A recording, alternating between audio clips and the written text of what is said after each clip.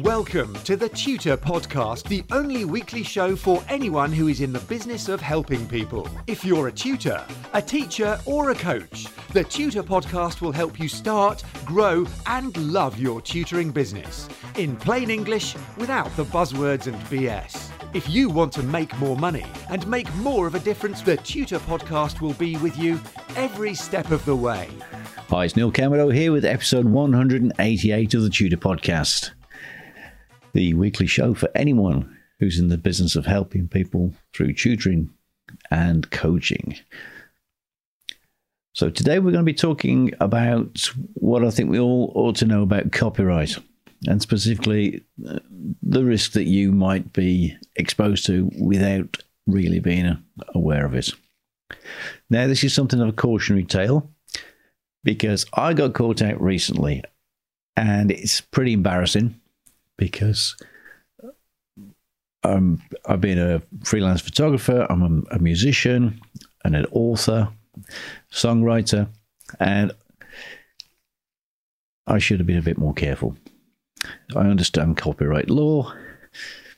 So this is me talking to you saying it can happen to me, it can happen to you, and it probably will. So copyright law is pretty simple. We're talking about what's called intellectual property. This is a piece of music, an image, text, or other creative work. And in essence, the law says that the instant that's produced, it's deemed to be the property of its creator, who has a right to control its use and to demand payment for its use. It's pretty simple, and that's why it's so embarrassing to have been busted for my unwitting copyright breach a couple of weeks ago. I posted an innocuous little image that I believed was free to use for non-commercial purposes on my personal blog. It was a picture of Steve Jobs that had been tagged up with reference to his choice of clothing, his sort of uniform, you know, the black turtleneck, the jeans, the New Balance shoes, and so on. Now, the image I used was in the public domain, according to the source that I got it from. But the core of the image was an edited version of an image owned by Reuters, the news agency. And I received an email notifying me that they'd noticed the unlicensed use of the image and threatening me with legal processes if I couldn't prove I'd purchased a license to use the image. Well, I hadn't, because I thought it was in the public domain. Now, I was pretty surprised that my obscure little blog had even been looked at. For some bizarre reason, I thought that they would have people looking at lots of websites for images. But what they actually have are bits of software called robots, which crawl all over the internet and check images, segments of text, bits of music against databases held by the robot of the works owned by an agency which hires the robot's owners to look across the web for copyright infringement. So my first thought was, this is a scam. But I did my due diligence, and that revealed that it was actually a kosher claim, and they were on the level. So to cut a long story short, I had to hand over a few £100 and either purchase a license for future use of the image or take the image down. So I paid up and combed through hundreds of blog posts, removing any and all images which I'd not originated myself. And that took half a day, maybe a bit more. But the problem is the internet is actually archived. So there is always a chance I could be pursued again in the future for past use of unlicensed images. It was a pretty forceful reminder to me, and maybe it will be to you, that the internet, though it is useful, has traps and pitfalls built into it.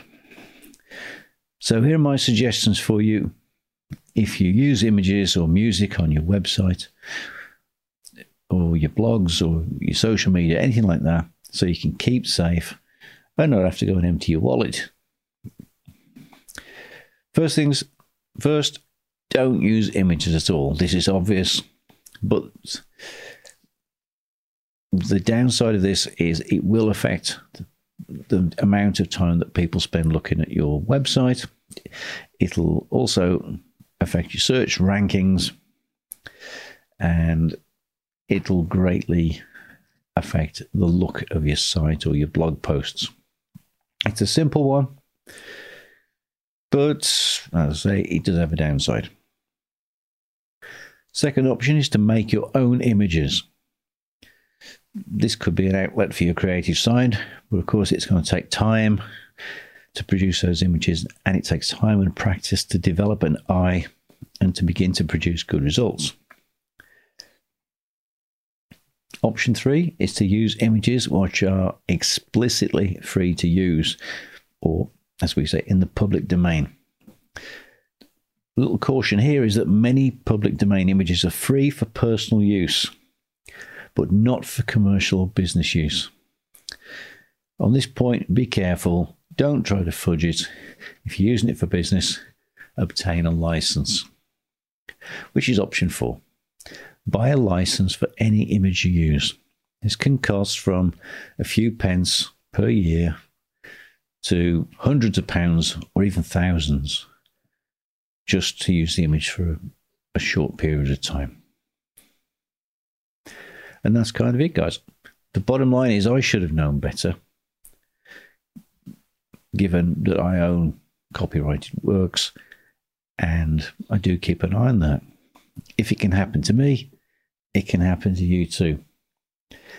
Trust me, a web crawling robot will sooner or later find you. Doesn't matter that it's a tiny image tucked away in a dark, dusty corner of your website. The robot will find you.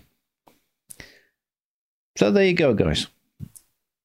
A lesson learned and hopefully passed on to you guys. Waste of money and waste of more than half a day that I really could have spent doing something more interesting than removing images from the blog on my website. Be careful. It's easy to infringe copyright innocently. So let me know how you get on with this. If it resonates with you, if you've had a similar experience, get in touch. Let me know what caught your ear in this episode. And I'd love to hear from you. How do you guys get on with your tutoring business? How do you make it work for you? Share your insights and thoughts, because I'm here to learn from you too. Send your nuggets and your gems into info@neilcamerado.com. If this is helpful, or there's something you think we should cover here on the Tutor Podcast, please get in touch. Once again, it's info@neilcamerado.com. And remember to follow me on Twitter, where I am @Tutor Podcast. Leave a like and subscribe to the podcast and join me, Neil Camerado, for the next episode of the Tutor Podcast. Have a fabulous day. Get in touch with the Tutor Podcast via email or social media, and the Tutor Podcast team will be listening. Subscribe on iTunes and you'll automatically get the latest episode directly sent to your device. And remember to share, rate and review TTP so that we can help other people to start, grow and love their tutoring businesses.